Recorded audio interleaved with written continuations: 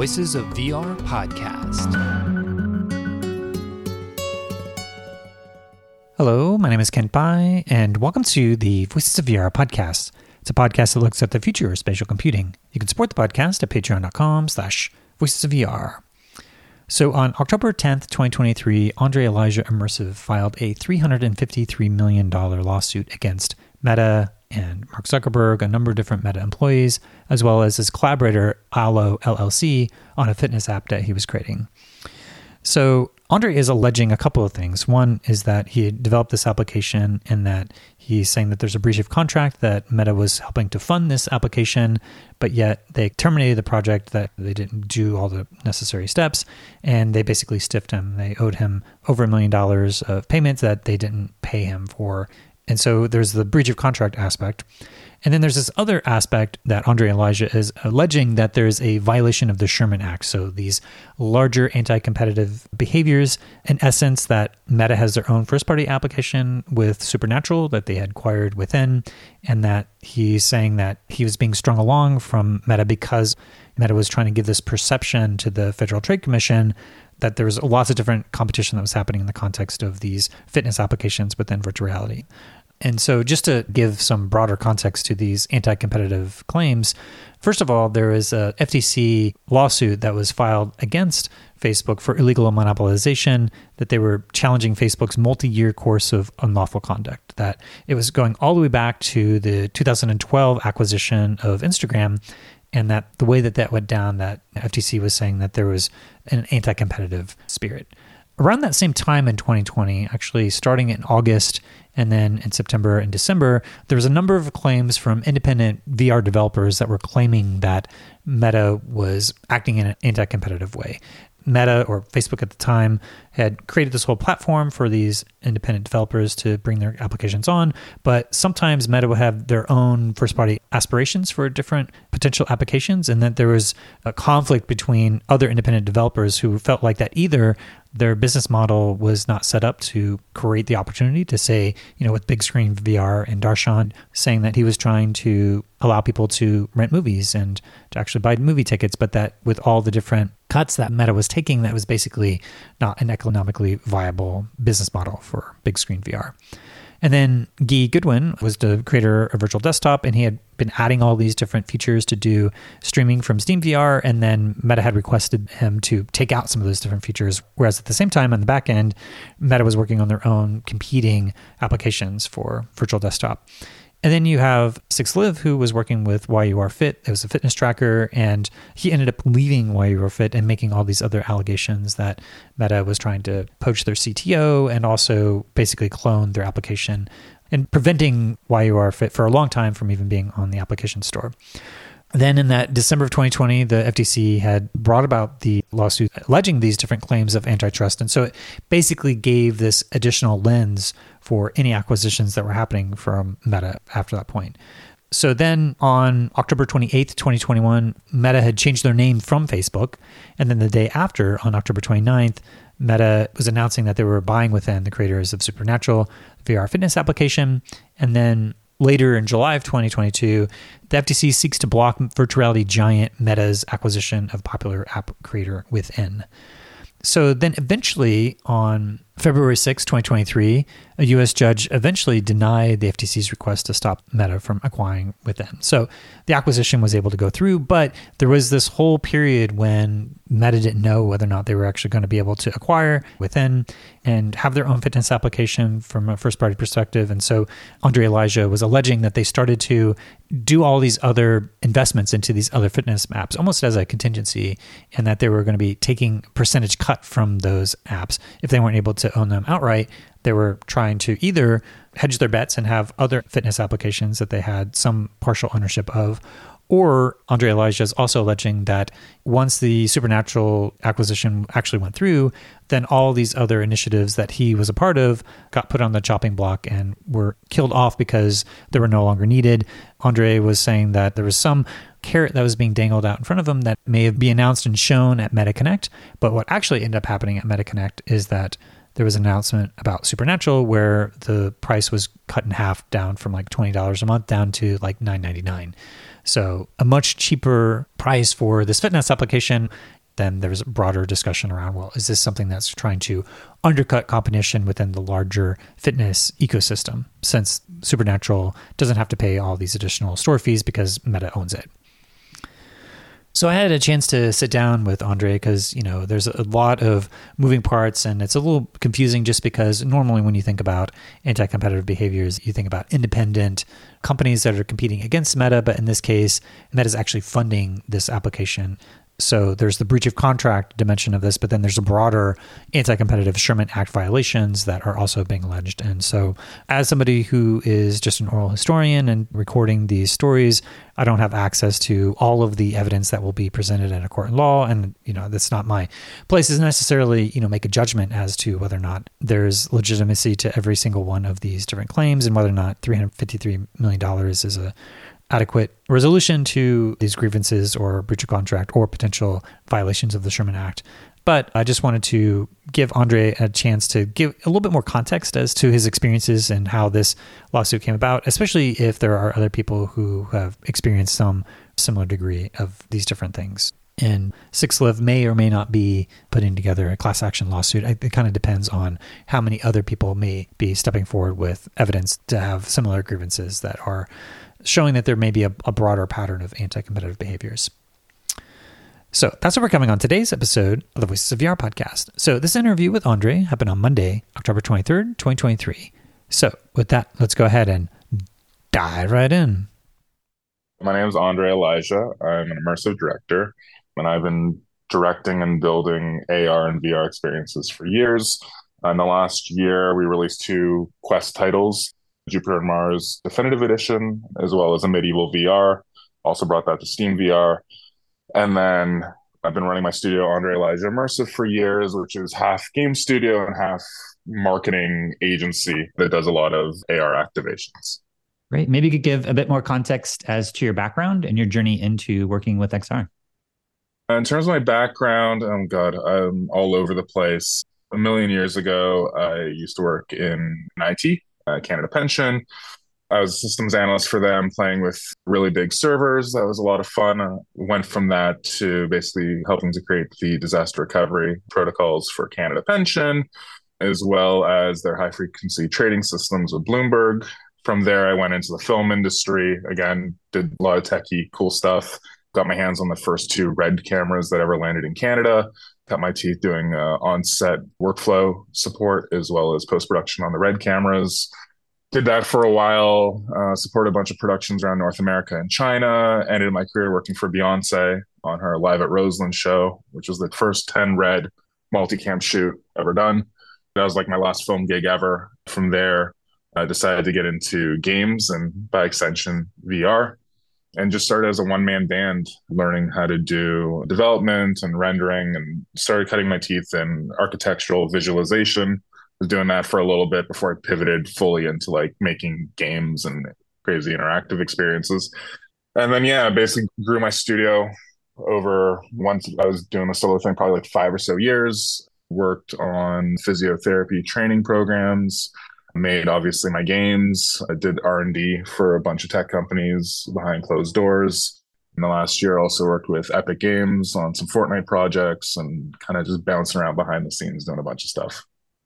Great. And I know that we've had a chance to talk before on the podcast back in Oculus Connect 6. We'd had all these battles on Twitter at the time, and I was really concerned about ethics and privacy, and you were really concerned around growing the XR ecosystem, and that there may be some things that we needed to overlook for the sake of trying to grow the business for it to be viable for developers.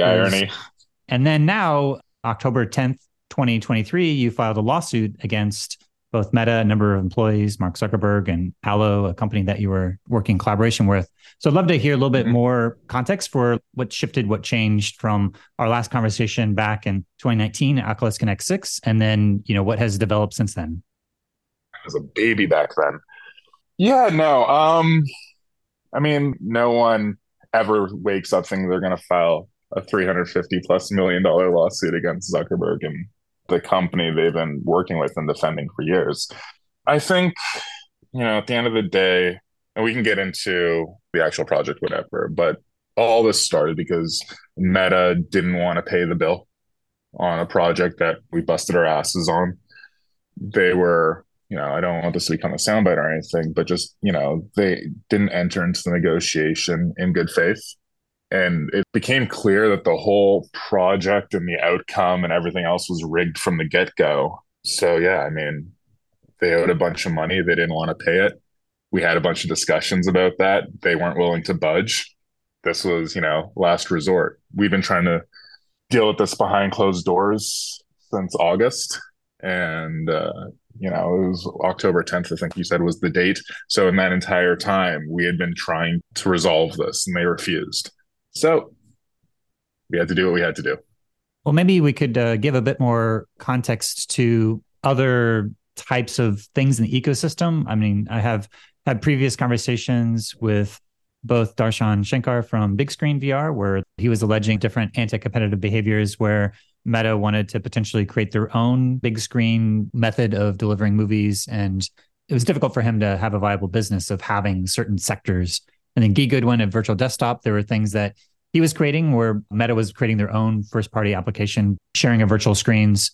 And then Six Live was at YUR Fit, but then left, but was alleging that there was a number of different potential anti-competitive behaviors for what was happening with this fitness application that was prevented from getting onto the App Store. So I guess some of the deeper context here may be that Supernatural was a first-party application that had been hung up for years, and the FTC was potentially not going to let that go through. It did eventually go through. And then I'm curious to hear a little bit about your specific application. It's a kind of a weird situation just because you're an independent developer, but you're sort of contracting with Alo, a yoga fitness company, but also with Meta, who's funding it. So you have these three different parties that were collaborating and making this fitness app. Maybe you could give a bit more context for this application. How did it come about that you were in this negotiation, and how did it go south? Sure. So before you do all that, I honestly want to apologize to Darshan and Guy and Six. I saw everything they were all going through, and I know Guy really well, and I know Six really well. I've never actually spoken with Darshan in real life. I'm pretty sure there's some snarky tweets directed at him over the years. It never made sense to me why a company so big could act so petty. Like if you take a look at the Darshan tweets, he had said something along the lines of, Meta said, come work for them or else they're going to ruin us. Six has said similar things in the past. Guy has, said that they made him pull functionality from Virtual Desktop, to favor AirLink while that was being cooked up and everything else. And all these claims on their face just seem so petty and so anti-competitor why a company would put themselves under the spotlight in these ways for something so small and minute. And you don't think it's real. And then it happens to you.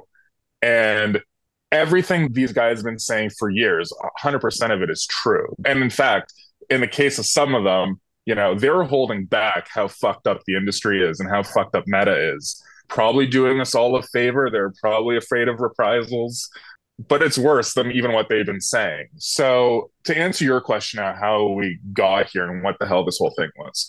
So I've got a bunch of games approved for Quest. They're all, other than Jupiter and Mars, which is the dolphin underwater adventure game, the other ones are all shooters. And the number that took hold over the pandemic was, 20 million Quest 2s, right? It leaked from Qualcomm, and other devs have basically confirmed the number. And my question was always, how do you expand the market beyond those 20 million people? And, you go on Reddit, you go on Twitter, and it's a lot of enthusiasts. And we're still, it's end of 2023. And we're still trying to figure out how to make XR go wide to the mainstream. And cool, you go into a Best Buy and you see some Quests, but no one knows what the fuck they are, right? It doesn't really relate to normal people. So in my head, I was thinking, how do I up the user base of VR, of Quest, to a point where this stuff goes mainstream in a big way, in tandem with a recognizable brand that already has a lock on people in the first place. And then once a product comes out with them that boosts sales of the headsets, then I can do some crazy shit later on when there's a bigger market. That was the thing. So enter Alo. During the pandemic, my wife subscribed to Allo Moves. It's a yoga and fitness subscription video service. It's really popular. There's Allo Moves, which is the subscription service, and there's Allo Yoga, which is the clothing company. And if you pay attention to fashion, Allo's in Vogue magazine like every week. Allo Moves is, men's health, women's health. It's on all the lists as like one of the top subscription services. And you take a look at the trajectory of Allo itself, and their retail footprint is growing exponentially over the next year or two. It's insane. The brand itself has a really great aesthetic. It's clean. It's very reminiscent of Apple and the way that they do things, really high end, minimal, elevated, if you will. And it seemed like the perfect match for this really nerdy thing that is VR. So I had reached out to Allo and said, hey, like, I think there's something here with big tech and, making this stuff pop off with cool use cases. Do you want to try to collab? I'll bring in the tech companies. You guys just lend your brand aesthetic and content. And they said, sure. So that was the first bar. And then from there, I reached out to the apps team at Meta. I think I did a call and then an email and followed up and stuff. And we had our first meeting about it all at a GDC a couple years ago, year and a half ago. And I was like, listen, you guys have this headset that you need to get onto more people's heads. You guys need to break beyond the nerds, of which I count myself. But, you need this to go mainstream. You take a look at a company like Allo. The celebs on their Rolodex are Kendall Jenner, Hailey Bieber, Shawn Mendes, literally everyone. I'm in LA now. You walk around LA and Beverly Hills, everyone's wearing Allo. It's just the thing. So I said, there's an opportunity here to break beyond the XR sphere with a really great brand. You can pull in their celebs that they have on call, their trainers that they have for the different disciplines, yoga and high impact training and Pilates. They have the best people in the world with huge followings. So there's an opportunity here to really grow the bubble and grow the sphere. That started the discussions in a serious way. We finished the meeting at GDC. I remember I was catching up with the head of marketing at Allo, and I sent off an email to Meta being like, what would it look like to get Kendall Jenner on stage with Zuckerberg at Connect? This would have been the Connect a year ago. That was virtual. So, Allo is committed to like doing this in a big way and showing up for it. And, we had talks for months and months and months, ups and downs and all of that. And then towards the end of last year, we kind of locked on finally onto a pitch that Meta liked, Allo liked, we felt comfortable building, because the initial vision of this thing was going to be a VR workout app, like Supernatural, like FitXR, back when it was the first incarnation. I remember what the original name was. And then we landed on, okay, well, we know that Quest 3 is coming. There's going to be a mixed reality focus on it. Let's do mixed reality. We worked out kind of the details there and what disciplines from all of Allo Move's content we were going to focus on. And so the pitch became a mixed reality, yoga, Pilates, and mindfulness app. And then also because Allo has 7-8 years of video content, we'd be able to stream in all of their video content as well to have basically the definitive XR fitness app with the most content out of anyone. That was the pitch. That was what landed. And December 5th, one of the two, we passed through Greenlight. Previous to that, as we were kind of locking in on the concept, Meta had funded a small prototype so we could test out viability and if this whole thing could even work and if we could exist outside of our heads. It did. And Allo is here in LA. So the plan was I was going to spin up an LA-based team for the most part. Got a couple Canadians with me, but mostly LA-based team. We were going to work with Allo really closely here and then be supported by Meta on the tech side and build an app, a Quest 3 launched app in the fastest turnaround possible and have it be on the stage as like a Halo product, but with the quickest turnaround ever. So I moved to LA in January and we worked on the app like crazy. We can dig into some of the details, but the app was killed 2 days before our certification build was due. The app was done, and here we are. And when did it start to go south? When did you suspect that things were not quite right with how things were progressing? Since it does sound like a pretty quick turnaround, building this whole application, you get to the finish line and the rug gets pulled out from underneath you. But when did you start to suspect that maybe things were not going correctly?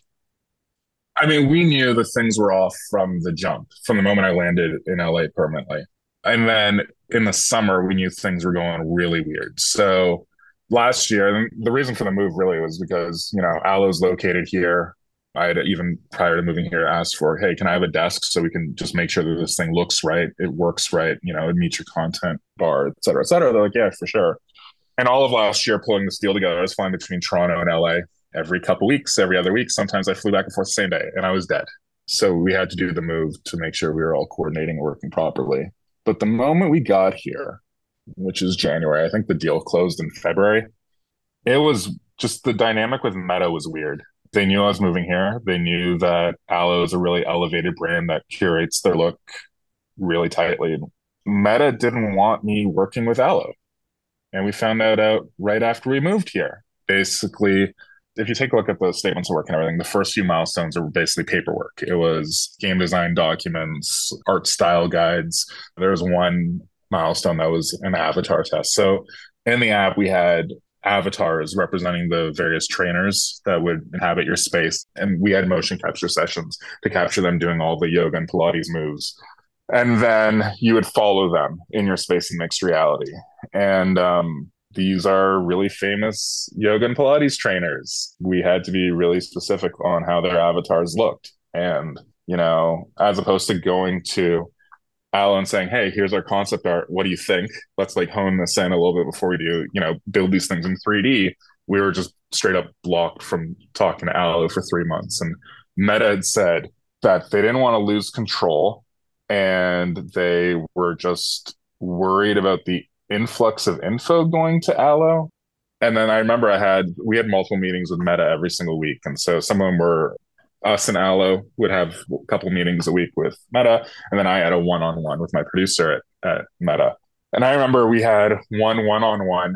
They're only 30 minutes. And literally 20 minutes were spent asking me the same question multiple ways of, are you talking to Aloe? I know you're tight with them. Have you shown them anything? Have you shown them anything? Have you shown them any concept? Literally every way you could ask this question of, have you shown anything to Aloe? My answer is still, no, I haven't shown anything to Aloe. And they were so concerned with losing control of the relationship or us having conversations that they didn't know about that it became a factor in complicating things when it's a bunch of indie devs on a Slack channel, right? We can just throw things over to them, get their take on it, know if we're on the right track, and then implement it immediately. But the way that Meta wanted to do it, they wanted to kind of get in, hundreds of pages of documentation and a weekly status and milestones, and then read it themselves, and then just drop it on Aloe and give them their 10 days to turn around feedback and notes and everything else, which just is insane. So, that dynamic was weird right from the jump. If I wasn't allowed to talk to Aloe, why did I move to LA to work with the brand? I could have just done that in Toronto. And, we were plugging away and, we passed every milestone from there's engineering, or MPOC, but it was a proof of concept milestone. We passed that. We passed a vertical slice. We passed all of them, all the documentation ones. Everything was good. And then this summer, things started just getting weirder. And look, feel, and content was Aloe's part of this that they kind of owned and would sign off on. Meta's was engineering. Does the application work right? Fundamentally, things like that. And Meta was getting more and more concerned with the look and feel of the app, which is very clearly in Aloe's wheelhouse. And I'm a dev and I have Meta hardware on my desk and I use Meta software. I wouldn't really say that Meta's known for the aesthetics of their products. Maybe the fashion forward brand that has, all of society in their grip should be the ones leading the aesthetics. And Meta just, they kept on talking about the look of the avatars, and that stuff is complicated, right? You've got brand sign off, you have the actual sign off of the people that you're representing and making sure that they feel good about how they look in avatar form. And, Meta was kind of chiming in saying, yeah, things don't look right. Cool. Can you give any additional details? And they just wouldn't come. Meta's feedback would come, a month after deliverables, 5 weeks sometimes. We'd have meetings, literally it'd be the same meeting every time. We had multiple meetings a week with them and it'd just be oh yeah, we're collating feedback. Cool. Can you tell us what some of it is so we can work that in because we move really quickly. And it's like, oh yeah, the list is coming. And we'd have another meeting like 2 days later. We're getting in more feedback. Cool. Can you give us a hint of any of it? It's coming, right? And then like, a month, 40 days, whatever later, we'd finally get the feedback in. And it's like, cool. Well, all that feedback we've pretty much already addressed because our internal testing like said that already. So we're good. But it was just a weird dynamic of they were moving really slow. They wanted to stick their nose into a lot of stuff that just wasn't in their wheelhouse. And then it also we had this one conversation where they're like, it's not MR enough. Well, okay. The app is in mixed reality. You see your body parts, right? It's a yoga app. You can see your hands and arms. By virtue of that, it's a mixed reality app. What do you want? And then they were going on about like they want us to use their SDKs more, grabbing classes off of virtual shelves and doing weird stuff with the portals and, this, that, or the other. Oh, and they want us to use we had our own system basically where we marked like a virtual yoga mat, or you could mark the outline of your real one if you had one. And our system basically localized to that as opposed to using Guardian. Because at the time, Guardian was really wonky on our devices and just wasn't reliable. And how do you have a yoga app or a Pilates app where you can't find the ground? So we built our own. And, Meta was pissed off that we weren't using their SDKs nearly enough. And we built a bunch of our own stuff. And I was like, at some point, you as a company, you being Meta, need to figure out if you want this and other apps to be for people, like real human beings, or you're making it for Reddit, Twitter, and the tech blogs where you can check off a bunch of features. But the way you guys are trending is that you want to make these really nerdy devices for nerds, and that won't help us breach the rest of the world and bring them into this stuff. And things just need to be seamless and just work. Our systems work. Yours don't. Talk to us when they do. So, I mean, that was kind of the dynamic going into the summer. And then, things went weird come our alpha delivery. Meta intentionally misread the contract, and I'll get into that. So basically, alpha milestone, they wouldn't pass us. And it's really funny too, because every time we had passed a milestone up until then, they wouldn't clear us right away because the people in charge weren't around. So our milestones are often delayed by like a month or so, just the approvals, because, oh, this person's on vacation. This person's on vacation. Like it just, does anyone here have the authority to actually run and manage our app? It was really weird. But we get to alpha. That was due like July 22nd. And they come back to us and they're like, hey, so there's two sticking points on this. One is your multiplayer doesn't support 8 people in multiplayer, and you don't have enough environments through the portals. And, a month prior, Allo's like a very live brand. They have new content dropping all the time, so they adapt the brand on the fly. A few of the environments that we had previously made were no longer on brand for them. Cool, whatever. But if you take a look at the statement of work, it says up to 18 environments, up to, meaning one is sufficient, technically, according to the contract. And if you take a look at the stuff regarding the online multiplayer, there was a line in there that basically said online multiplayer has to make use of meta avatars, in brackets 8. And if you take a look at that SAW, section 8 was the online privacy policy that governed online multiplayer and the use of the avatars. It wasn't that you needed 8 users simultaneously in multiplayer. That could have been spelled out as an actual thing. It was just in brackets 8. You take a look at the section 8, and it was the privacy policy. Cool, fine, whatever. So we go back to them and we're like, hey, you guys misread the contract. As long as we have one environment, we're good. It's up to 18 environments. So that one's a non-issue. We're working to have more. Don't worry about it. And we had a bunch already. And in fact, I think we built like 3 or 4 in 2 weeks or something, just because we were grinding on it. And then we were going to have more ready for launch. And then the online multiplayer one, that one they weren't letting go of. And they brought it up a bunch of times. And we're like, listen, we can do 8-player multiplayer. But going back to like, are we making an app for real people or for, checkbox? Who do you know that has, do you have 7 friends with quests? Do you have 7 friends with quests with all the same subscription to the same app that you can all take part in this together? Like this, fundamentally, I know a bunch of devs, but like I maybe have 3 or 4 that have the same app if it's a big one, right? So we went back to them like, it's literally just a number in Unity. We can change it from 4 to 8. not a problem. It's a product design thing at this point because then we have to hide a couple things. If we're bringing in that many more avatars, we need to hide some stuff in the scene just to be able to maintain performance. But like, let us know. And then they never really said anything about it again. But it was weird. They had mentioned it multiple times. They mentioned it in person at meetings with Allo. But we were like, just tell us what you want to do. We'll do it. And just never heard back on that. But in the run up to that milestone, which was the July 22nd one. So after that, we had an in-person meeting with Allo and Meta at Allo HQ here in LA. And we had basically agreed that because the milestones were so compressed, it was alpha July 22nd, like 2 weeks later, it was beta. No one does this. And then 2 weeks after that, it was QA build ready to go, right? Like normally this stuff is way extended to do the proper testing and everything. But because the timeline was so tight, we weren't going to do the discrete milestones anymore for these back three. And we were just going to submit updated builds every Friday and things would get updated. So they weren't formal submissions for alpha or whatever. It was just, we're just going to do rolling builds. That came down from Meta. They wanted that. Allo was cool with it. We were cool to build it because either way, every week we were going to do builds internally anyway. So it was no difference for us. And while we were doing this, things were getting wonky. Before the alpha build, magically all of our Quest 3s were bricked. And by bricked, I mean you boot them up, couldn't even load the home screen. It was just not responding. We'd have to kill it. We talked to other devs immediately saying, hey, are you guys all getting hit with this bug? They're like, what the fuck are you talking about? We've never heard of this. Talked to Meta. They're like, oh, no, we don't know what we were talking about. Turns out a week later, we ended up spinning up our old like Quest Pros and Quest 2s, and we got the build out on time. So like, we weren't delayed that badly. We got it all done. It's just a pain in the ass. Come to find out a week and a bit later from Meta Engineering that they had us on an internal Meta branch that only employees were supposed to be on.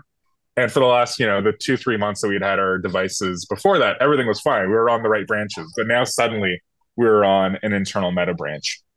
Weird. I remember it was middle of August. I was in Dallas at QuakeCon, and we had another Friday build going live. And we couldn't push to the back end on my organization, Andre Elijah Immersive. And it was just erroring out. And so we're doing that through the Meta developer app or whatever. And it was erroring out. And we're like, okay, cool. This is weird. Let's try the command line version. We tried that. Wasn't working. And that was on one of my other devs' accounts. Okay.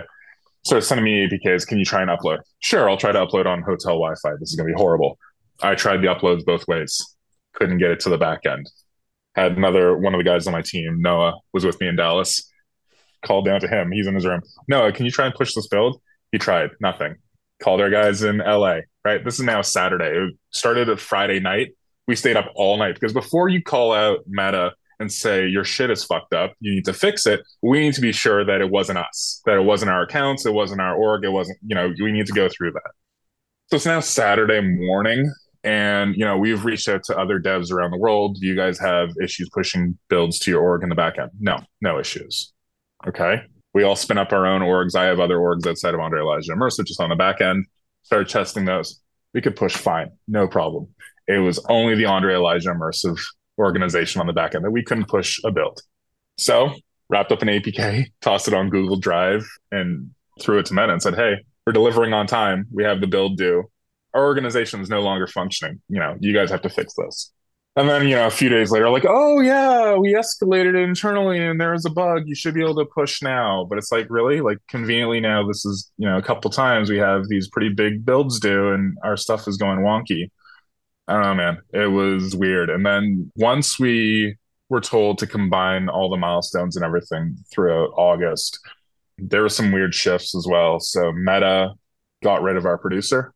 She was pulled from the project and replaced with a developer relations dude. She was on all of our email threads because she's our producer. And so we replied to one like a couple days later, and she was on leave until November, suddenly. Okay, weird. The guy who replaced her, we emailed him because all the meetings with us and Allo and Meta were all canceled in the calendar. Emailed him, can we get the invites back on the books so we can all sync up? Didn't hear anything. I sent an email saying, hey, our one-on-one is coming up. We have that every Thursday. Can we get that back on the books? And, let's book some extra time so I can walk you through where we're at and all the complexities of what's going on because you've been on the project. Don't hear back. A couple days later, oh yeah, sorry, I've been really busy. I got a lot of stuff thrown at me. So I'll send the invites for everything. Okay, cool. This was like the end of the week or whatever. It's next week now. Never heard from him. Never got my one-on-ones put back on the calendar. Allo had emailed a couple times saying, hey, can you get our group meetings back on track? No response to that. And so for the last 3 weeks of development, leading up until QA, we had zero contact with Meta up until they killed the project. And, I even sent, it was the Monday of the week that the build was due. I think the build was due on the Thursday. And I texted Allo, the head of Hello Moves. I was like, hey, normally when we have a build due on projects that they don't fund, they're crawling up our ass to make sure that we have, our QA build ready to go and everything's sorted and everything's on time. I have not heard a peep out of them in weeks. Have you happened to have any secret meetings with them lately? Because Meta would call them for secret meetings every now and then. And I was told what was in those meetings. I never heard back. And 5 hours later, I get an email from Meta and it's Anand, the director. And he's like, hey, Andre, thanks for all your hard work on the Allo project. Can we do a call tomorrow morning at like 9 or something? And I was like, hey, all this weirdness I knew was leading to something. And I had been sending this stuff to my lawyers the whole time. And starting, I think, end of July, saying things are going a little weird here. Here are all the updates. I'll show you all the builds. Here's all the emails that are flying by. And then when I got that email, it was also after 5 on the Monday. So it was like end of business, probably thinking that I won't be able to scrounge resources or anything together, be able to do that call equipped. And then I got a hold of my lawyer and I was like, hey, tomorrow morning, I need you on that call. Things are getting shady. And then that's when we jumped on the call and they killed the project. Wow. So that sounds like a lot of bureaucratic hell that you had to go through all of that stuff. And there's lots of stuff to follow up on here. But the first thing I want to ask is that one of the core things you're saying is that Meta wasn't paying you for some of the work that you had achieved. Mm-hmm. In the statement of work, there's a number of different milestones that you had done and there was payments. Had they paid you at all for any of the project? Ever? Yeah, they had paid us. My lawyer knows the numbers. I don't, but they paid me over $1 million up until that point. The budget for the entire project was $4 million. So right now, for basically all the milestones that were due in August, they owe over $1.5 million. And I had been paid since like May, basically. So May to the end of August, it hadn't been paid. Okay. And so another thing that's a little bit confusing is that, you helped spearhead the deal and you, in some ways, facilitate this relationship, but yet at the same time, contractually, it sounds like you're treated as a subcontractor, at least you're serving on this project. What is sort of your role in this? Because Meta's paying for it, Allo's a collaborator, and then yet you're like the lead developer, but yet the producers and executive producers are saying you can't communicate. So what is your role and responsibilities amongst all of this? Our role is to build the best app possible. That is the role. Things got weird in terms of the communication requests and things like that after the paperwork was signed. So if you take a look at the actual contract, it says that I'm a contract developer. However, I have rev share in the project facilitated by Meta. As they recoup their $4 million investment, I made money along the way. And then before we ever signed that contract with Meta, they wanted me to sign a contract with Allo related to a different rev share agreement. Basically, once Meta gets back their money, they take a rev share cut, but basically I would work out a maintenance agreement with Allo, so I get rev share there too. So I'm like part owner / contract developer. Okay. And part of the allegations in the lawsuit is that you were also leading up discussions with potentially distributing this with Pico and Apple. Maybe you could give a little bit more elaboration on that and how that fits in. Yeah, so it was after the Vision Pro announcement. Actually, if we backtrack even before that, right? Rumor mill was going crazy. Every time there was another dose of information from, the information, I'd be hearing from Allo saying, this thing sounds really exciting. We want to be involved in it. Who do you know at Apple? I knew people, but it's, there are people working on the headset. I couldn't go to them and say, hey, I have this thing for you. We shouldn't even be talking about it. So after, it was like the week before Dub, someone from Apple ended up following me on Twitter that was connected to the headset. And then after Dub happened and the announcement was live, talked to Allo and they're like, yeah, we really want to be on it. And their contract was for a 1 year exclusive. So 1 year after the launch on Quest, we could show up on the device. So they're like, if you can talk to them, get us in the room with them, whatever, like we want to talk to them about what their headset is.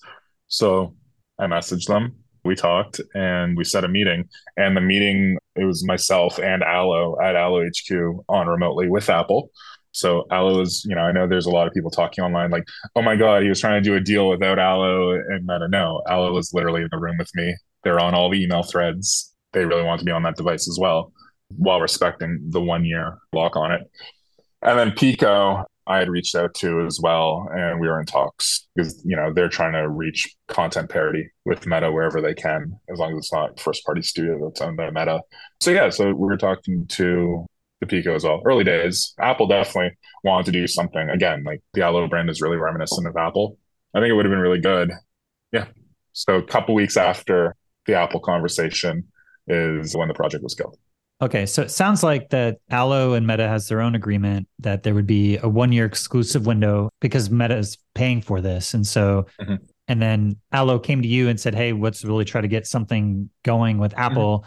You helped set up some of those conversations. And then somehow that information got back to Meta. Like, how did Meta hear about it? Yeah, Meta had a bunch of secret conversations with Allo. They thought I didn't know about, but I knew about. But the director at Meta Anand had a really good relationship with the CTO at Allo, Savio. And so they would talk often without anyone in the room or in the call. And the most recent one was like right after the Apple call. And then there was a couple after that as well. Like actually the week of the hurricane happened in LA on the weekend. And the Monday right after, Meta had a secret meeting with Allo that they didn't tell me about. Allo ended up spilling it afterward. And that was like a week or so before the project was killed. And it's funny because I had followed up via text message saying, oh yeah, how was the meeting? And they're like, everything's great. Keep on working. Keep on going. And it's the run up to QA. So, signed off on a couple really big bills for the motion capture retargeting and stuff. I think there was like a $75,000 bill in there or something. And then, just days later, boom, project canceled. So it sounds like that there were certain obligations that Meta had on their end. If they wanted to cancel it, since they are funding it, they have certain clauses in there. If they wanted to kill the project, here's the steps that they would do.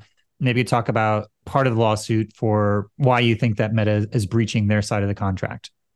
Yeah, so there's a couple things you can do when you want to kill a contract, right? You can breach it with cause. So someone fucked up and you're going to kill the project and you're going to let them know. Or you're going to breach for convenience, which is, yeah, I'm tired of the project. We don't have the budget for it anymore, whatever. So we're just going to make it go away, but we still have to pay, right? Now, if you try and breach for cause, you have to tell the other parties what the cause is. And then there's a cure period where they can basically resolve those issues. They have 10 days or a month or whatever it happens to be. But you have to tell them.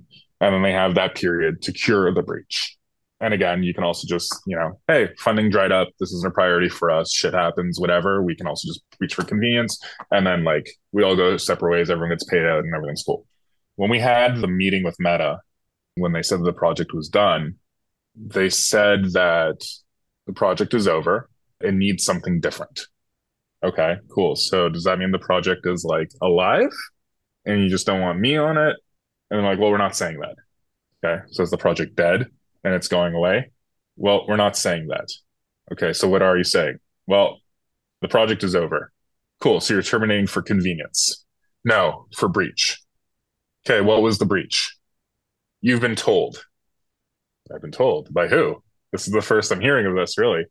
You've been told by the experts. Literally, that's what the guy said, the biz dev guy said. And we're like, what experts are you talking about? What experts do we have access to? And he's like, well, you've been told. Okay, well, fuck, we're 2 days out from QA. The build is done. How can you terminate for breach if you don't know what's in the build? And then he says, and this is direct quote, I think I shared this with Ian the other week, it doesn't matter what you turned in, we weren't going to accept it. That sounds like convenience to me. Also, it sounds like you premeditated killing this app to me. Thank you for saying that in front of my lawyer. Thank you. I appreciate it. But it was an odd thing to say. It was an odd thing to admit. And then they said, you're going to get a document later today with a payout on the milestone. And there's a non disparagement document in there, basically a gag order in there. Sign it, get it back to us, and everything will be good. And then you take a look at the offer, and it's a fraction of what they owed. In fact, it was a fraction of what they owed on just the alpha, not even including beta and QA cert. So we have a problem there. And no, I'm not signing it. I'm not signing a gag order. I mean, like, this whole thing was done in the cover of night, right? Me pulling the deal together for a year, flying around, getting everyone to the table, us working on it, all the shit we were running into with them, fucking with us behind the scenes. All this was done behind closed doors. You know, anyone who knows me from the community knows I've always been the guy that sings Meta's praises online. Like, you would never know there was trouble in paradise. So no, I'm not signing this thing, especially when the money's not right. You guys owe a lot. You never gave us a cure period. Like, there's just so many things wrong with this. And then, yeah, I mean, it went from there saying we'll be in touch. We went back and forth. I think we had probably like another 3 or 4 meetings up until the day we filed the suit. They barely budged on their number. And nothing about it was right. It was just odd. And then I was seeing red. I was pretty pissed off. And so I wasn't planning on attending Connect. I had registered for it and everything. They sent me an invite. We were going back and forth through our negotiations this entire time. But one of my right-hand guys was going to go and rep us there. And, you know, I still have a bunch of games coming to Quest. You know, I'm still part of the mix or whatever. But he was going to go. And 6 days before Connect was to start, we got an email from the biz dev guy and legal saying, you know, we've unregistered you and you're not allowed on the premises, whatever, for Connect. This was 6 days before. And then the day before Connect, we had yet another settlement meeting and they just didn't want to budge at all. It's like, okay, cool. We know where we stand on this. So, and then the other week was like the day before. So it was, I guess, October 9th. That was a long weekend. And they were emailing us again on the long weekend saying, hey, are you accepting our offer? Are you accepting our offer? And then the next day we gave our response, which was the lawsuit. Wow. So there's all of the legal contractual stuff that you've entered into, and that is part of the lawsuit that'll be going to the court to adjudicate what's actually in the contract. And I'm not a lawyer, but there's another aspect of this lawsuit where you're saying it goes beyond just these contractual breaches, but it goes into this larger anti-competitive violations of the Sherman Act. So it's a little confusing just because you're in a relationship where Meta's funding it and Allo's there. So it's a little bit different than if you were just a completely independent entity and had independent financing with Allo and it was killed. I think that anti-competitive stuff would be a little more clear, but maybe you could help expand a little bit of like, how does this get transformed into this broader antitrust Sherman Act violation? Yep. The director who did our deal is the guy who did the deal for Supernatural. So when the feds were poking around Meta and within, trying to find if this acquisition would harm competition in the space, based on what I know, we were the highest budget project that they were throwing money behind to kind of, you know, hey, no, there's still competition in the space. Look, there's all these other things happening. Around the same time we got funded, Meta threw a lot of money at various fitness apps, including ones that don't even use Quest and aren't even from, they use Steam VR for location-based stuff. So Meta was throwing around a bunch of money to cover their asses on the Within acquisition. And then as soon as the Within acquisition went through, they didn't need these apps anymore. If you take a look at the announcements the other week from the Connect stage, I heard, you know, when other fitness app devs heard about the Allo app, they were starting to get scared because Allo is a really big name in the world. I guess they were breathing a sigh of relief when we didn't show up on stage as part of the announcement. But what came for them was way worse than anything I could have done and Allo could have done. It was Supernatural for $9.99. You know, I remember when I was subscribing to Supernatural, it was like $20 a month, right? $19.99 or something. And then they get acquired and suddenly it's $9.99 a month. They don't pay a platform fee, right? They don't pay a store fee. They don't have Meta throwing the money and earning 25% in perpetuity like Meta's done with so many apps that they funded to get off the ground. Who can actually compete in the fitness space with Supernatural at $9.99? We already know they're going to get all the store placement, like Beat Saber and all of its content packs get on the Quest home screen, right? Supernatural is going to get that. So you don't have visibility. You can't compete on price. And as we're finding out more and more often lately, the search terms for your app on the back end don't even work unless Meta wants them to, because the store is completely manually done and isn't really driven by an algorithm. So if Meta doesn't want your app to be viewed by people, it won't be viewed. They won't be able to find it. And with Supernatural just being there with Beat Saber on the front page, that's where all the money's going to go, especially at that price. So, Meta doesn't want to be a platform that companies can be built on. They aren't happy taking their 30% cut of great innovation and things that happen on their platform. They want, yes, to own the platform. They want to own the hardware. They want to own the software, but they also want to own the leading app in each category and then boost it to the point where it's the only app in each category. And, we've seen this multiple times. They bought Downpour and the Pavlov guy couldn't get onto the store, right? He had to go App Lab and SideQuest and all that with Pavlov Shack. And finally, years later, he's getting onto the store next month after everyone from Downpour has been laid off and Onward is basically on life support. That's convenient. Rhythm games, it was way harder to get them into the store once Beat Games was purchased. We're seeing this now with the fitness apps.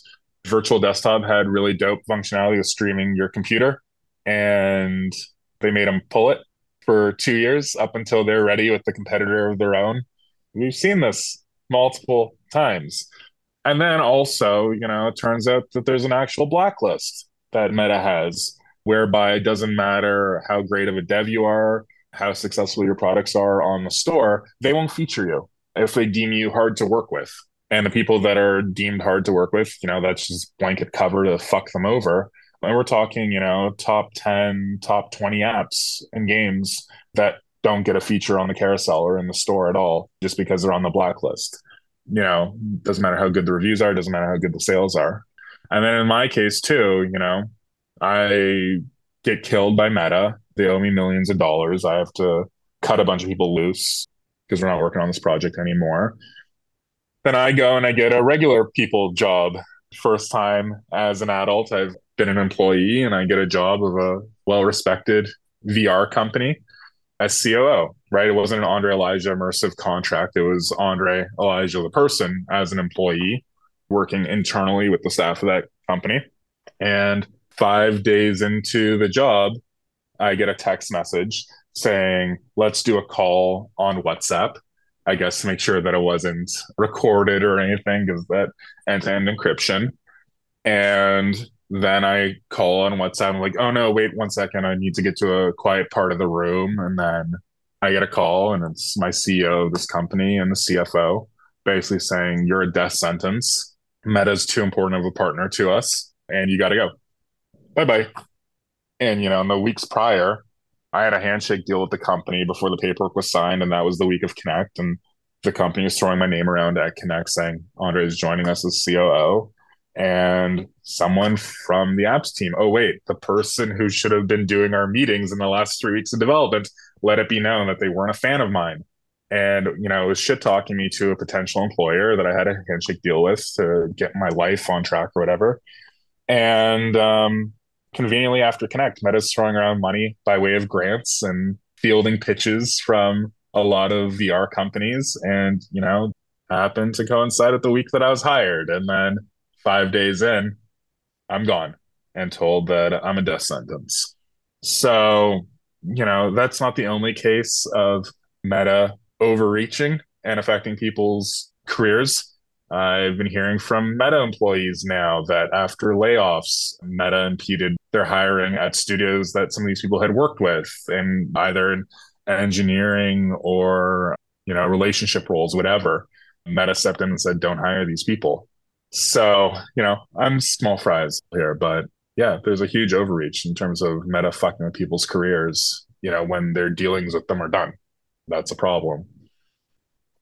There was a report that back when Meta was Facebook, they were considering buying Unity. And there was this strategy document that was put out by, originally Blake Harris had gotten a hold of it and published it in TechCrunch. And Mark Zuckerberg's laying out some of his strategy for XR in the future. And he said, look, there's going to be three main priorities to make money. One is first-party apps, two is platforms and services, and number three is hardware. And those were in the order of their priority for creating their own first-party apps and then supporting the software ecosystem and platform. And then the third was charging for the hardware. And he said at the time, Apple was kind of inverted, where Apple would charge a high premium for the hardware, then have the services, but then deprioritize their own first-party apps. But it seems that as time has gone on, it seems to be like a pretty prescient strategy document that it seems that there is this fundamental conflict of interest of Meta creating this platform, but yet at the same time wanting to have their own first-party apps. When it comes down to it, if they have to make a decision of doing something that's going to support the platform, that they are going to instead support their own first-party initiatives and efforts. And that seems to be a little bit of what you're saying. And I guess as you go to trial with this, you have your own case, but then there's been rumblings that I know 6live has been helping to spearhead other aspects of a broader class action lawsuit of maybe getting more evidence towards other people who have had some of these different grievances. So I'd love to hear some of your different reflections on what you've seen of that and whether you think that's like a viable theory as to what might be happening there of Meta continuing to prioritize their own first party development efforts because that's where they see the most money is going to be. I think having a device when you open up the box and there's things to do makes sense, right? People that aren't educated in the space, they need their handheld and they need certain apps and bits of functionality that just makes sense that you load it up and it works and it's there. And if you want a better version of that, a more focused version of it, a crazy feature version of it, then those options exist. The thing that doesn't make sense in all of this is just treating developers like absolute shit along the way, being antagonistic. You know, I mentioned it briefly before, but the Darshan email of when they're like, come join us or we're just going to kill your company, right? There's allowing social VR and movie rentals in a first party app. That's cool. But then sending shit like that to a developer in the space, not cool. In Six's case, they tried to poach his CTO 4 times. They asked him for the white paper on his patents so they could see how it worked, how there was no hit on performance to host apps, et cetera, that were using his SDK. Then they use that as a roadmap on how to avoid his patent and, you know, not allow him onto the platform. What would it have cost to buy Six's and yours patents for a couple million, right? A couple million, you get a team that is devoted to fitness and XR. You get the patents, everyone gets a win, the investors get their money, employees get an acquisition under their belt. And instead, they tried to poach a CTO. They tried to kill him, generally treated him like shit, blacklisted him. And years later, you know, he's still in the mix, doing something about it, getting them a bunch of bad press, being quoted in Bloomberg and such. You know, it would have cost nothing to acquire YUR.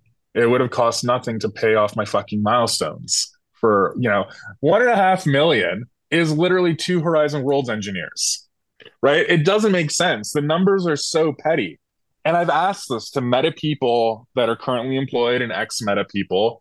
And the answer I get is it's just ego. There are a bunch of petulant children at the top of the food chain over there that have been there for ages. And this is what helps them get their rocks off. Like literally, it doesn't make sense. You know, and all that shit aside for a second, you know, if the company has first party aspirations, but then they're also fostering a developer community, it could work, right? Like technically it could work. But the other part that doesn't make sense is when the head of the Quest App Store runs his own studio on the side and shuttles his own studio's games onto the store. That part doesn't make sense to me. He's got a well-paying job, presumably in the millions of dollars per year. You take a look at his games or whatever, they don't have a lot of reviews. So I don't think they're driving much revenue for him or for the company. So I don't know why they would allow that conflict of interest to exist. And, you know, in a lot of cases, a lot of Meta employees didn't even know that Chris Pruitt had his own studio, that he was bringing games in to the Quest store. Chris Pruitt's not the only one. There are multiple employees at Meta on the content team that have their own studios that are responsible for saying whether or not my games or other people's games and apps can get onto the store, but they're also building their own competitors. In the cases of some of them, they even got funding from Meta to build this stuff. So they have a job that's paying them a shit ton of money.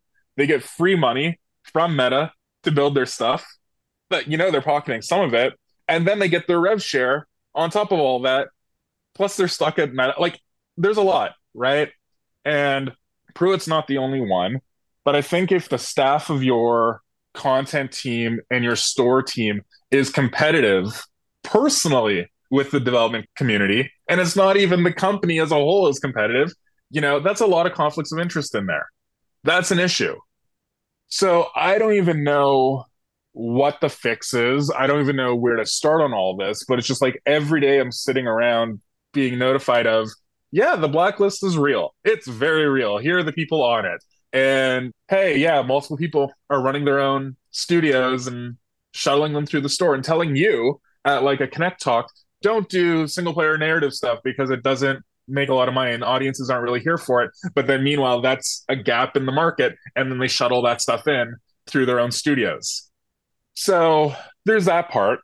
And then there's also, it's funny because when I was talking to Ian the other week, he said that this was the first time, and I don't know because I don't follow this stuff really. I just worry about my own shit. But he said it was the first time that a Meta contract had been viewed like that side of the company, developer contract, whatever. And the lack of transparency in the space at every level as it pertains to Meta is what's going to hold all this stuff back. And what people don't know, and I think I said it to Ian the other week, and I'll say it again here, is that when you pitch Meta to get your app or your game into the store, they expect really detailed documents from you about your company, about your game and your app, about the roadmap for it. And back in the day, if we back up for a second, when you would pitch a publisher or a platform on a game, it was like, give us a deck about the game. Just like, tell us what it's about, what the gameplay mechanics are, when you want to release it. Like, it was simple stuff. And I mean, we did it for Sony, right? The Sony process to get onto PSVR 2 was like nothing. It was like, they want a game design document just to know about the game itself and like a synopsis, right? Really easy. It doesn't go into crazy details of anything. Meta wants to know what your market segment is, what your roadmap is for the next 2 to 3 years. They want to know all the ways that you're planning on monetizing. They want to know your predictions for how much money you're going to make, et cetera, et cetera. They want everything that you give to an investor. And, I saw some people online say, well, yeah, I mean, why wouldn't they want that from you? But the problem is when you turn that into your team at Meta that you're dealing with, which, by the way, is an opaque process to even get the ear of someone to be in a position to be able to pitch them to get onto the store. It's very, handshaky and behind closed doors because there isn't a landing page be like, pitch us your thing that you want on the store. It's you have to know people and spam them and relationships or get them drunk or whatever.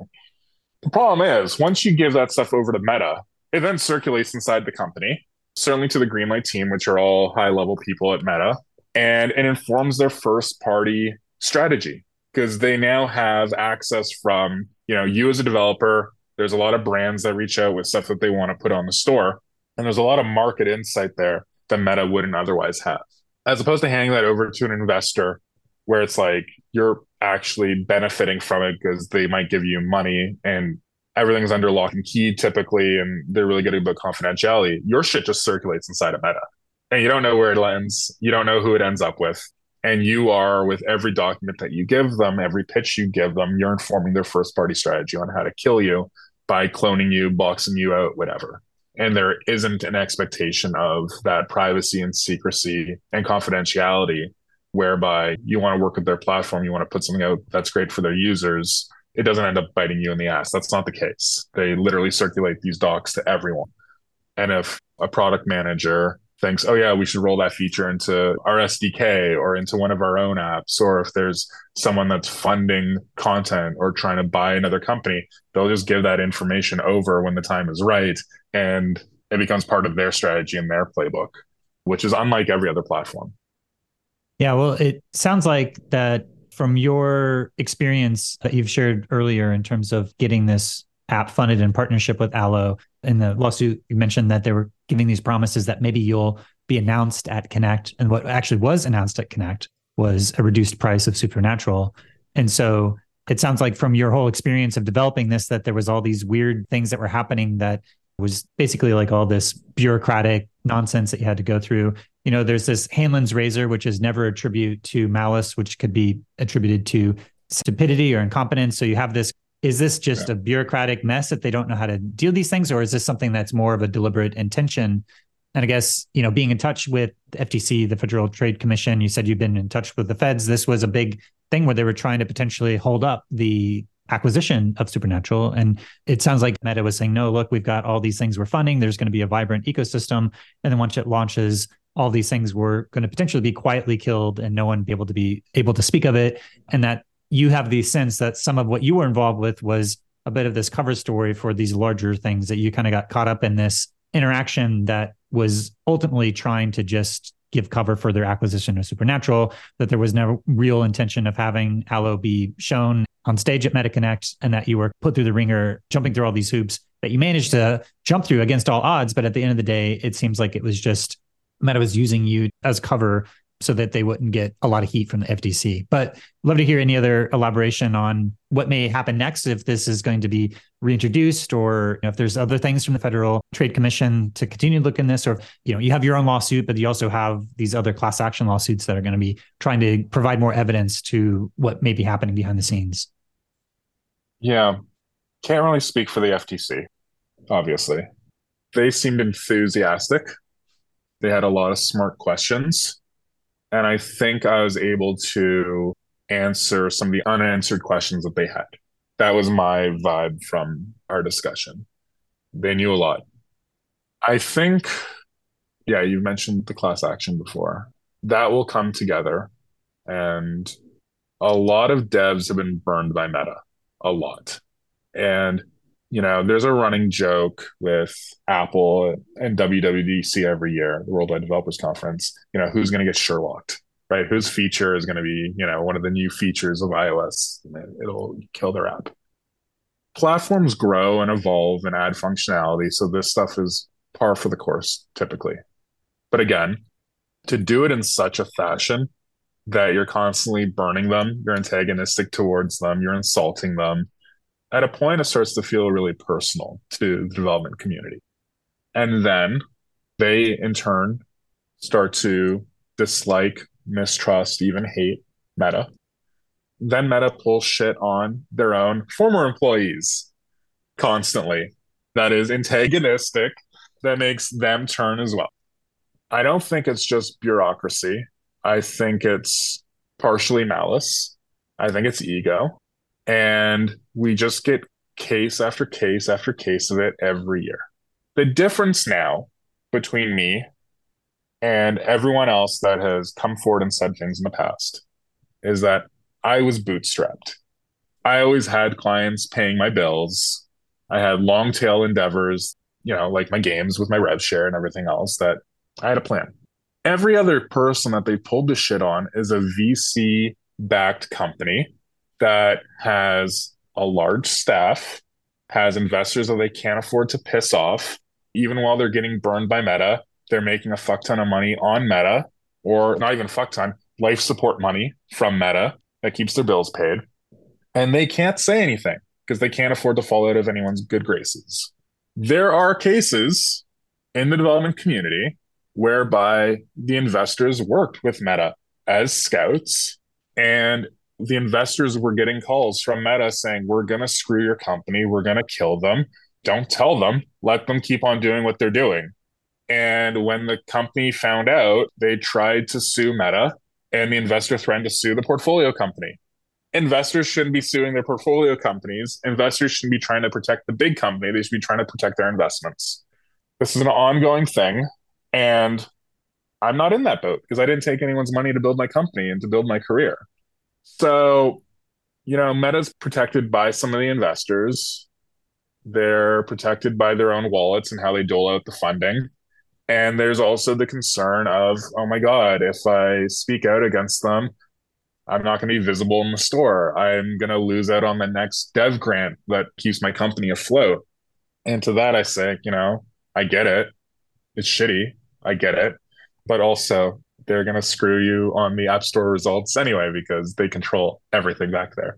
So, I mean, yeah, this is the reason why it's breaking now, why this is coming out. It's just because I'm not beholden to anyone. And so I can actually say something. It's like, you fucked with the wrong person, finally. So, I didn't ask to be the face of this whole thing. I didn't even want this to go wide. A Reuters court reporter caught the filing. And then the next day it was there, and then Bloomberg, and then Uploads hitting me up, and I'm talking to you. So a lot of people, myself included, just want to do this behind closed doors and deal with it. But now we're talking about it publicly. Well, I know that both Darshan, Guy, and Six is a little different just because he's a little bit of a defector from his company, where his company didn't really want to say anything, but he went out and decided to leave the company and still speak out. So there have been other folks that are speaking about this, but this is the first lawsuit that I've seen. There may be other stuff that just didn't get reported on, but it sounds like that you've also had an influx of other people reaching out to you, developers, other people sharing. What can you say in terms of the other type of feedback that you're getting from other people that may have experienced something similar? I mean, listen, I'm hearing about labor violations from the layoffs at Meta. I'm hearing about developers intentionally screwed.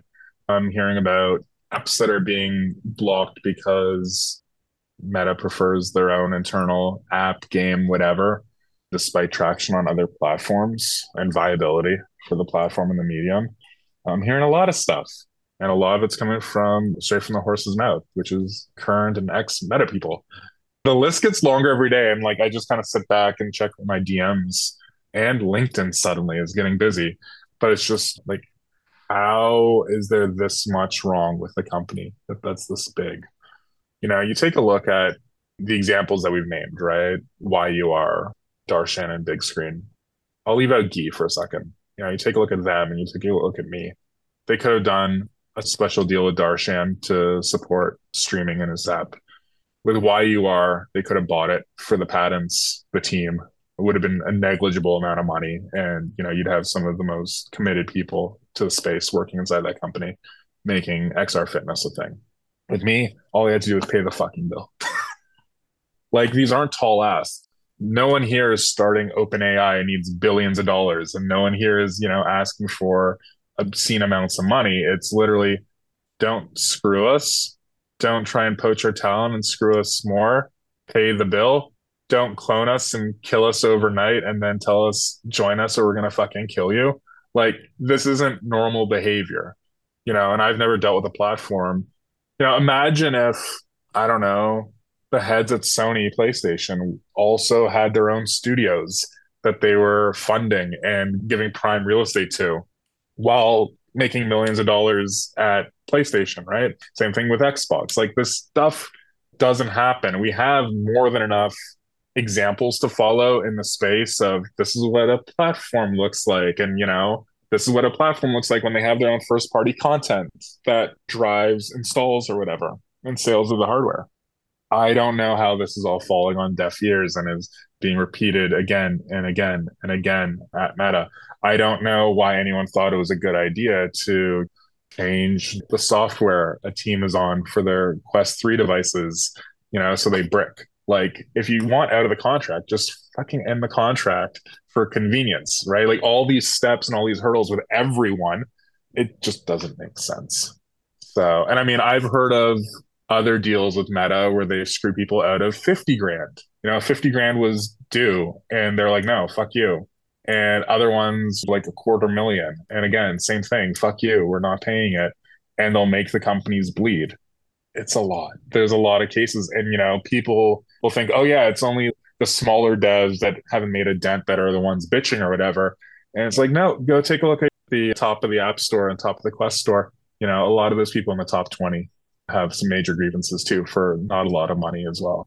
So everyone's getting bit by them repeatedly. Well, I did want to elaborate on one other somewhat confusing thing, get your take on it, is that it sounds like from the anti-competitive Sherman Act claims that Meta was being anti-competitive, that they wanted to promote their own stuff. It seems like in some ways Allo's caught in the middle of this, where they were in some ways on the wrong end of that anti-competitive behavior where they were getting screwed over. But at the same time, they're listed as one of the defendants in your lawsuit because a variety of different reasons of being ghosted or other contractual obligations or whatnot. But I'd love to hear some of your take on why isn't Allo on the prosecution side of also wanting to fight this in some ways, or if this was the contractual stuff, maybe different than the anti-competitive stuff, but it seems like they are also kind of losers in this, in the sense that they are being a defendant in your lawsuit, but also perhaps got screwed over by Meta as well. So I'd love to hear, like, how does that make sense? Yeah, basically collusion. There were three parties in the agreements. We were talking to both sides of them all the time. They decided, Meta and Allo had their own secret meetings that I wasn't privy to, including days before the app was killed. And because of, things that they said directly, I underwrote huge bills to get this thing done on time for the QA build, as recently as the week before everything was killed. So, if we're all partners on this thing covering off different parts, let's keep communication open. But, we had meetings with Allo alone, like our weekly meetings to show them stuff and get progress or whatever, progress updates. And Allo started ghosting us on those meetings and getting them moved right up until the meeting with Meta to kill the project. So it wasn't even just that Meta was ghosting us. Allo started to in the last couple of weeks as well. And we know for a fact that they had secret meetings that we weren't privy to. And all of that helped contribute to where we got to here. Wow. So I guess what's next from here? You're going to take this to court, and then you're speaking about it now, and you had a job and then got fired. And so it seems like you're really in a state of limbo. So where do you go from here? I don't know. My head hasn't stopped spinning since this whole thing started. So right now, as soon as I hang up with you, I'm going to go to my bedroom and play Spider-Man 2. I'm a good way through it, and it's amazing. We still have a couple games coming to VR. We're working with the crew at New Blood Interactive. So we did a Medieval with them. We got more of their games coming. We have a huge update coming to a Medieval in the next month or so. Endless mode, graphics update, all that good stuff. So we're still doing stuff. I think right now I'm going to take stock of where I'm at and figure things out and figure out where I can be most impactful. It's a little bit difficult when you can't get a full-time job in the space and your studio is a little bit stalled because of million zoing, but I'll figure it out. But I think we're almost at the holidays. I haven't had time off in probably 14 or 15 years. And this has been a lot this year, move my family to LA from Toronto and immediately spun up on this project, working, 20-hour days or whatever, worked a lot of weekends. I had health shit pop off this year. My kid had emergency surgery in August, literally the day of a 5-hour meeting with Allo and Meta. But I had to leave my family in the hospital and go take the meeting. And then a couple weeks later, the project was killed. And then 2 weeks after the project was killed, I get a $43,000 hospital bill. So, I think it's time to kind of just slow down, take stock where we're at, chill. And then, I don't know, when I come up with a crazy good idea, I'll act on it. But I need a minute. Great. Well, I usually ask people, what do you think the ultimate potential of VR is? But I'd love to hear any thoughts of, like, what do you think the ultimate potential of XR or the dystopic future of the negative aspects? For me, I feel like there's still a lot of great stuff with the medium, aside from a lot of the shenanigans that we're talking about and discussing here. But I'd love to hear, any other thoughts for why you may be still drawn to continuing to work in this medium and where it might go. Yeah, I think there's a lot of really smart people working in this space that want to make something new. And I feel like the rate of improvements on the tech over the last couple of years has been notable. And suddenly we're in a position where if we can think it up and dream it up, we can probably build it. And up until now, we've never had devices that track your hands and overlay digital objects in your real world. And, going back to even Steam VR and early Quest days, you had to manually map out your space and all this stuff. And here, you wear a Quest 3 and just like, boom, your space is figured out. I think it'll enable a lot of really cool innovation, a lot of really cool entertainment that I think people kind of desperately need as escapism for the world that we have now. And as a learning tool, I got into XR really because I wanted to do cool learning stuff. Flat screen, historical videos or science videos, like it's not the same as wearing a headset, being immersed in a space and just doing it. But you can't do weird niche stuff like that until there's more people in the space, right? Until the stuff is as common as, an iPhone or a Switch.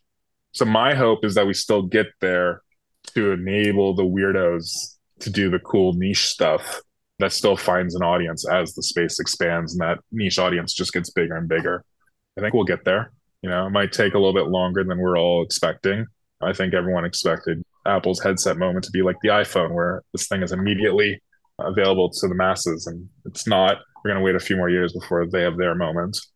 But we'll get there one day. And I think, all the people that are cutting their teeth in the space now will be well prepared, and they'll be the ones that are driving all that innovation and good stuff. And ideally, we'll keep it pure when the platform is finally there to support it.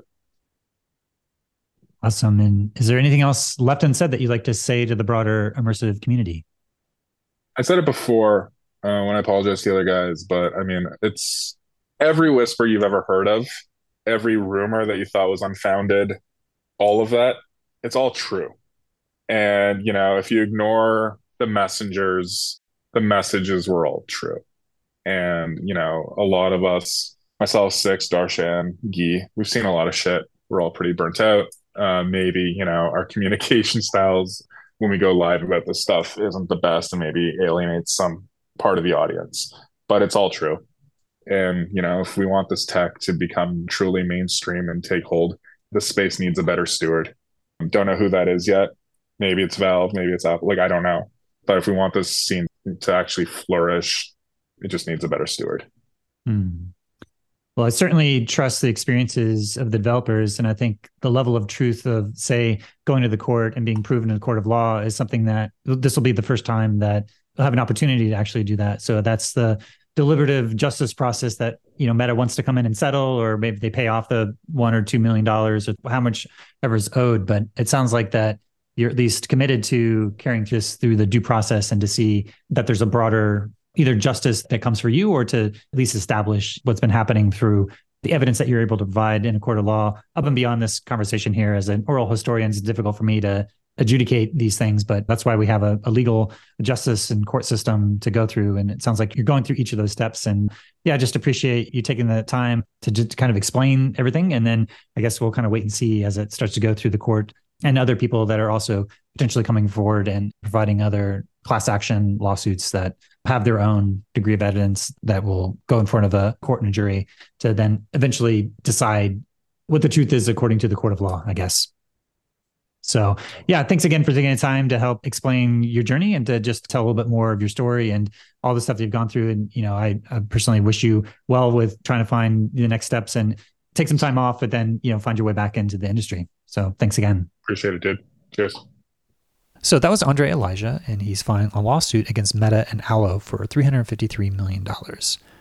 So I have a number of different takeaways about this interview. Is that, first of all, well, it sounds pretty plausible given all the broader context that Meta could have been deliberately trying to hedge their bets and have all these other different fitness applications that they were trying to fund. And then once the Supernatural acquisition went through on February 6th of 2023, then perhaps they went back to a lot of these different initiatives and efforts and just tried to find a way to kill it in such a way that wasn't putting them in a position where they had to pay the full amounts of all the stuff that they had committed to. It was around $4 million project in total.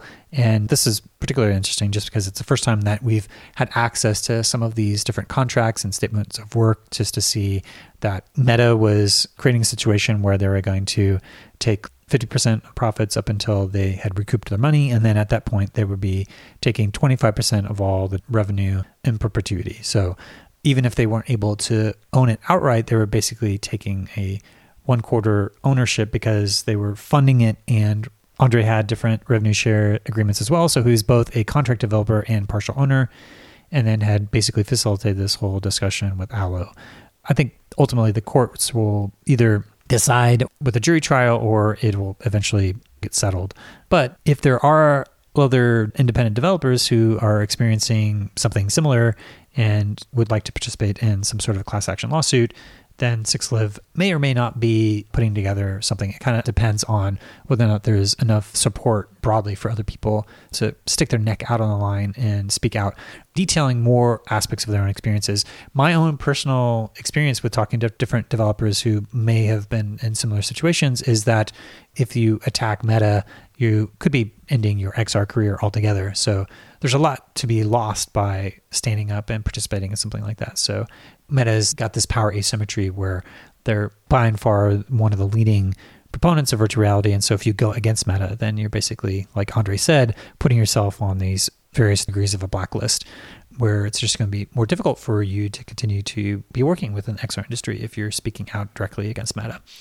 So super unfortunate to hear more details about this. And, there is this fundamental tension and conflict of interest that Meta has where they have these aspirations to make VR a thing. In order to do that, they really need to rely upon independent developers to drive a lot of the innovation of creating the software to make experiences fun to have. And then you have the dynamic where Meta wants to basically profit from virtual reality as a medium by being a first-party developer and having the most popular applications.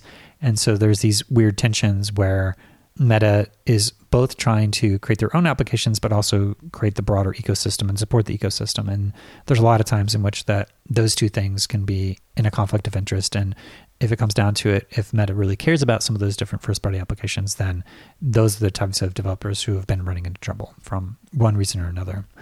It's happened with Darshan Shankar, Big Screen VR, Guy Goodwin with Virtual Desktop, and then with Sixliv, who at the time was working at YUR Fit, but then left speaking on his own behalf about some of the experiences that he had. And now with Andre Elijah and this fitness application that he was involved with. So, like I said, this potentially will go to a court and they'll present all the evidence and then decide whether or not there's some broader patterns. But also that it caught the attention of the Federal Trade Commission, again, to get a little bit more context for as they were trying to stop the acquisition of Within, there may be additional information that has been revealed through Andre as he's helping to potentially fill in some of the different gaps of why the FTC was not able to stop the acquisition of Within. So that's all I have for today, and I'm about to head out to IFA Doc Lab in Amsterdam to cover the different immersive nonfiction, digital storytelling, and always a lot of really great, amazing experiences that are happening in the International Documentary Festival of Amsterdam. They have the Doc Lab that I've been going to for a number of years. And then Rain Dance is also going on right now. Definitely check out some of the different experiences. I think 3/4 of all the different applications are connected to VR chat in some fashion with all these different categories. So I'll be talking to Maria and Joe, who've helped curate this year's Rain Dance, and hopefully I'll be able to get that podcast out as well before I head out to Amsterdam. So that's all I have for today. And I just wanted to thank you for listening to the Voices of VR podcast. And if you enjoy the podcast, then please do spread the word, tell your friends, and consider becoming a member of the Patreon. This is a listener-supported podcast, and so I do rely upon donations from people like yourself in order to continue to bring this coverage. So you can become a member and donate today at patreon.com/voicesofvr. Thanks for listening.